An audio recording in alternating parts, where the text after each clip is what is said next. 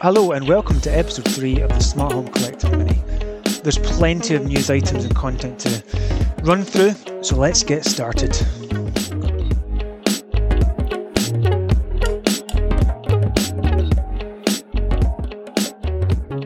Now, it wouldn't be an episode of the Smart Home Collective without talking about my favourite subject, Matter.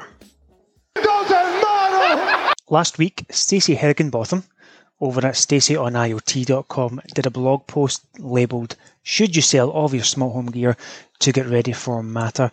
And that question came in from one of our listeners on Stacey's podcast, episode 321.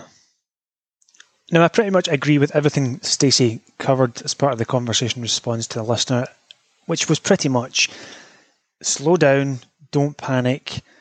It's not doomsday just yet. Given that devices are only being tested at the moment, the indications that come fall or autumn is when we're going to start seeing some of those first products drip feed out.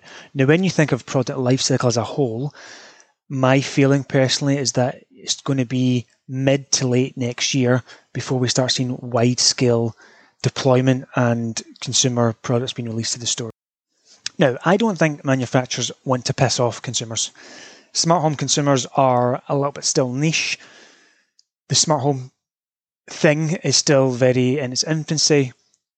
And can they really fuck off a lot of people who've invested so much time and money into the products? I don't think so. Stacey does go on in the blog post to mention that she reached out to Samsung regarding SmartThings, and they did confirm that the plan, and I'll use inverted commas, the current plan, is to support Matter along with current compatible devices such as those with Zigbee and Z-Wave. So Samsung at the moment are still committing that they will, for the short term, continue to support other devices. Now, next week, Stacey is actually chairing a conversation hosted by Silicon Labs on Matter. You're going to have Allegion, you're going to have Comcast, Nanoleaf, Wise, and the Connected Standards Alliance all chipping in this conversation. Check it out, register for it. The date is, and I'm just scrolling through my notes right now.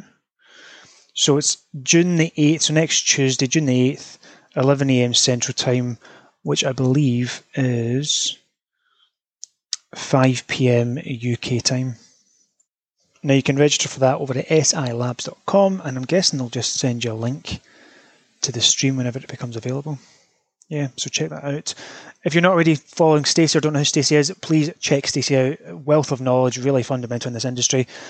StaceyOnIoT.com, and our podcast is The Internet of Things. Now on to Home Assistant. If you're a Home Assistant user, then no doubt this week was one of the highlights, or will be, maybe, one of the highlights of your month. First Wednesday is always the release party. I love them. They're great. There's something to look forward to. So this week was release 2021.6. And as always, you really should be checking out the Home Assistant release notes over at home-assistant.io and really just running through the post to make sure that anything that you have up and running isn't too badly affected. A couple of call-outs for me, integrations-wise. There is an integration for Garages Amsterdam. Yeah, I'm sorry, I really shouldn't have attempted a Dutch accent there. So Garages Amsterdam is an integration, an API provided by the municipality of Amsterdam, which measures the occupancy of Amsterdam parking garages.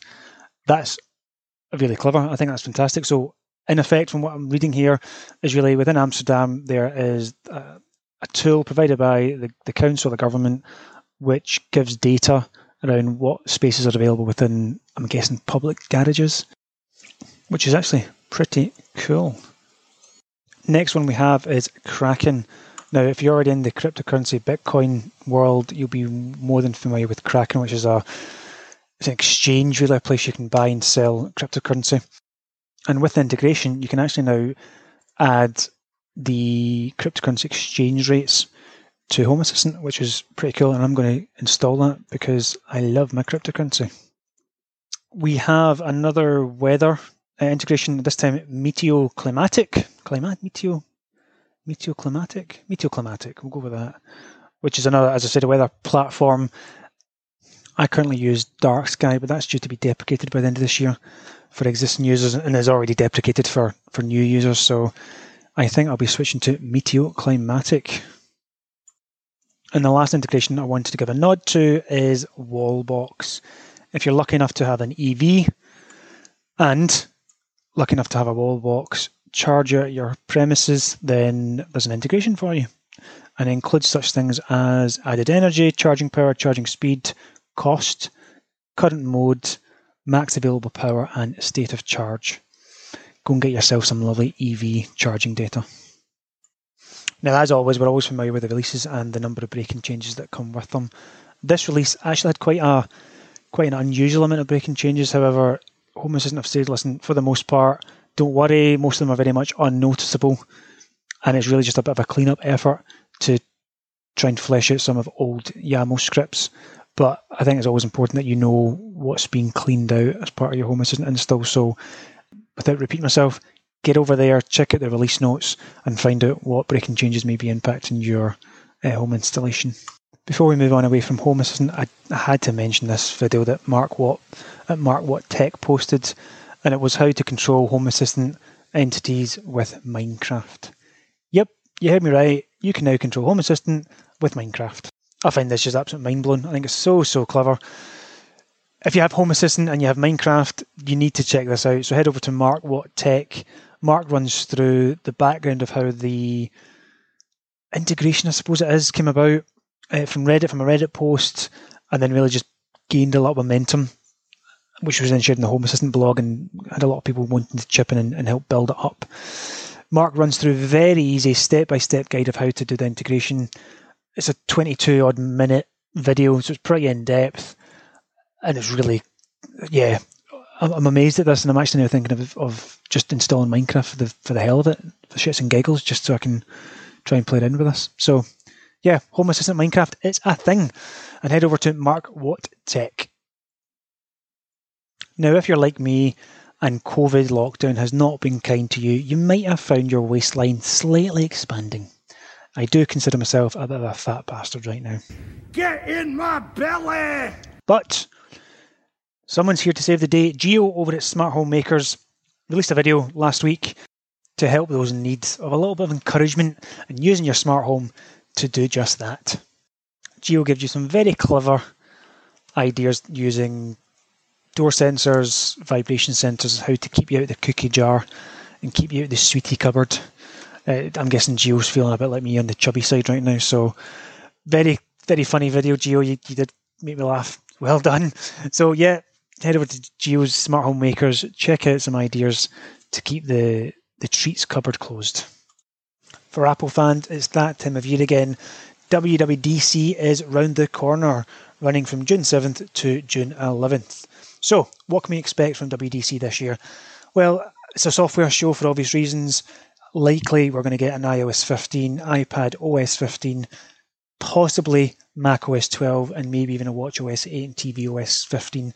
It's always jam-packed full of software goodies, software innovation ideas. Will this year be the same? Check it out, June 7th to June 11th. Final piece of news. Roku is looking to expand into the smart home. So earlier this year, there was a job listing for Director of Product Management Home Technologies, and that job listing has now been removed. This month, Roku announced they'd filled the role. They've hired Damir Skripik, I think so you pronounce it. Now, he joined the company from Amazon.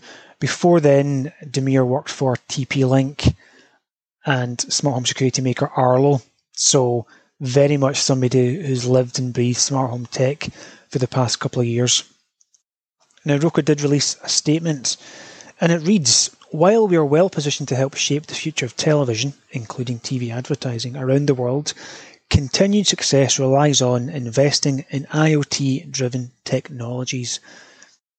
Okay, so from that, I'm taking it away is that Roku wants to get involved with releasing smart home devices, IoT devices. Perfect.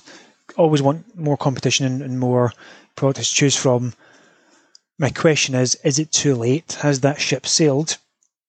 Or actually, with Matter coming down the line, is this a perfect opportunity for Roku to use its Roku streaming device presence and marry that up with Matter devices? I don't know. Possibly. And before I finish up, I wanted to give a shout out to my good man Alexei on Twitter.